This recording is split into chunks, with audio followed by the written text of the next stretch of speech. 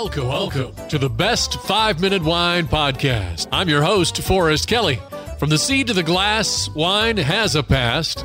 Our aim at the Best 5-Minute Wine Podcast is to look for adventure at wineries around the globe. After all, grape minds think alike. Let's start the adventure. Our featured winery is... In part 2 of our conversation with Table Mountain Winery in Huntley, Wyoming, Patrick explains what a lawyer is doing running a winery. Focused on agricultural law, natural resource law.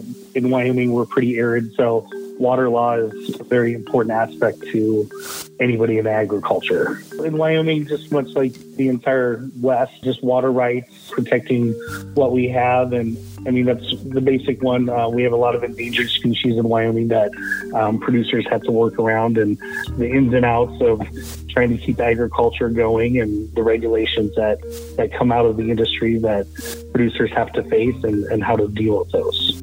Yeah, you are facing some different obstacles.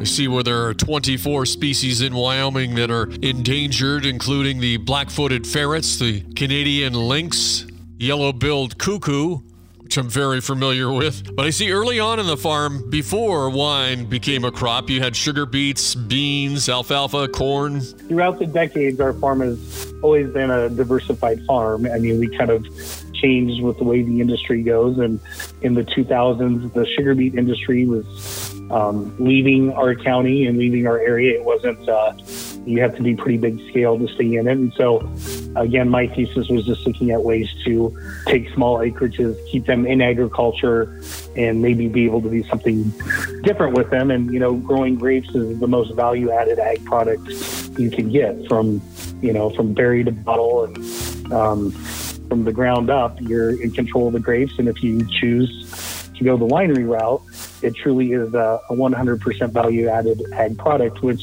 was something that our state was a little behind on. And we had some microbreweries, but we just didn't have an industry that had really focused on that at the time. So you've got this plan put together, and then what happened in 2004 kind of threw you a curve?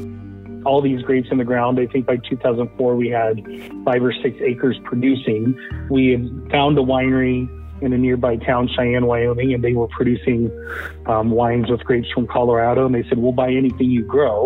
So we weren't too worried about the winery part because we had a market. And that spring, when we were going to kind of have our first harvest, we called them and checked in on them, and they said, oh, we're closing. We're disbanding as a company, and we're no longer going to be a winery. So our kickstart with our business plan that we had created really went into play immediately. And the $10,000 that we won disappeared very quickly by the time we had a old farmhouse that we converted quickly and changed a few things around, and were able to have a makeshift winery. Probably homebrewers had a better setup than we did when we first became a winery, but we were able to get it done, and we had no idea of what would happen with harvest. We started kind of home winemaking on the side, but we sure learned a lot just by the grapes coming in and having to figure out how to go from there. Having the experience of being a farmer with the sugar beets and the alfalfa and the corn, etc., I'm sure that helped a little bit, but there had to be a learning curve in growing grapes. Grapes are very drought tolerant, if you will. I mean, we planted our grapes in the midst of one of the worst droughts that we ever had.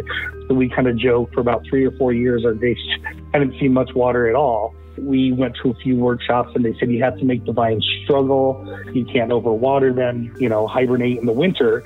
And this was all based on Eastern Nebraska and the University of Nebraska. And we went to a few workshops in the summer, and we were at one place, and there was a huge lake there. And they said, oh, we got 6 inches of rain last night. That's just not a lake. It's just a little pond. And we started laughing, and we went home immediately and turned on the drip lines to the grapes, because we took the whole don't give them water and don't baby them to heart. And our grapes hadn't seen 6 inches of rain in the 7 years that they were developing. And so we took a little different mindset about midstream when the vines were 6 to 7 to make sure we were giving them adequate water. I do think the first years we were tougher than we should have been.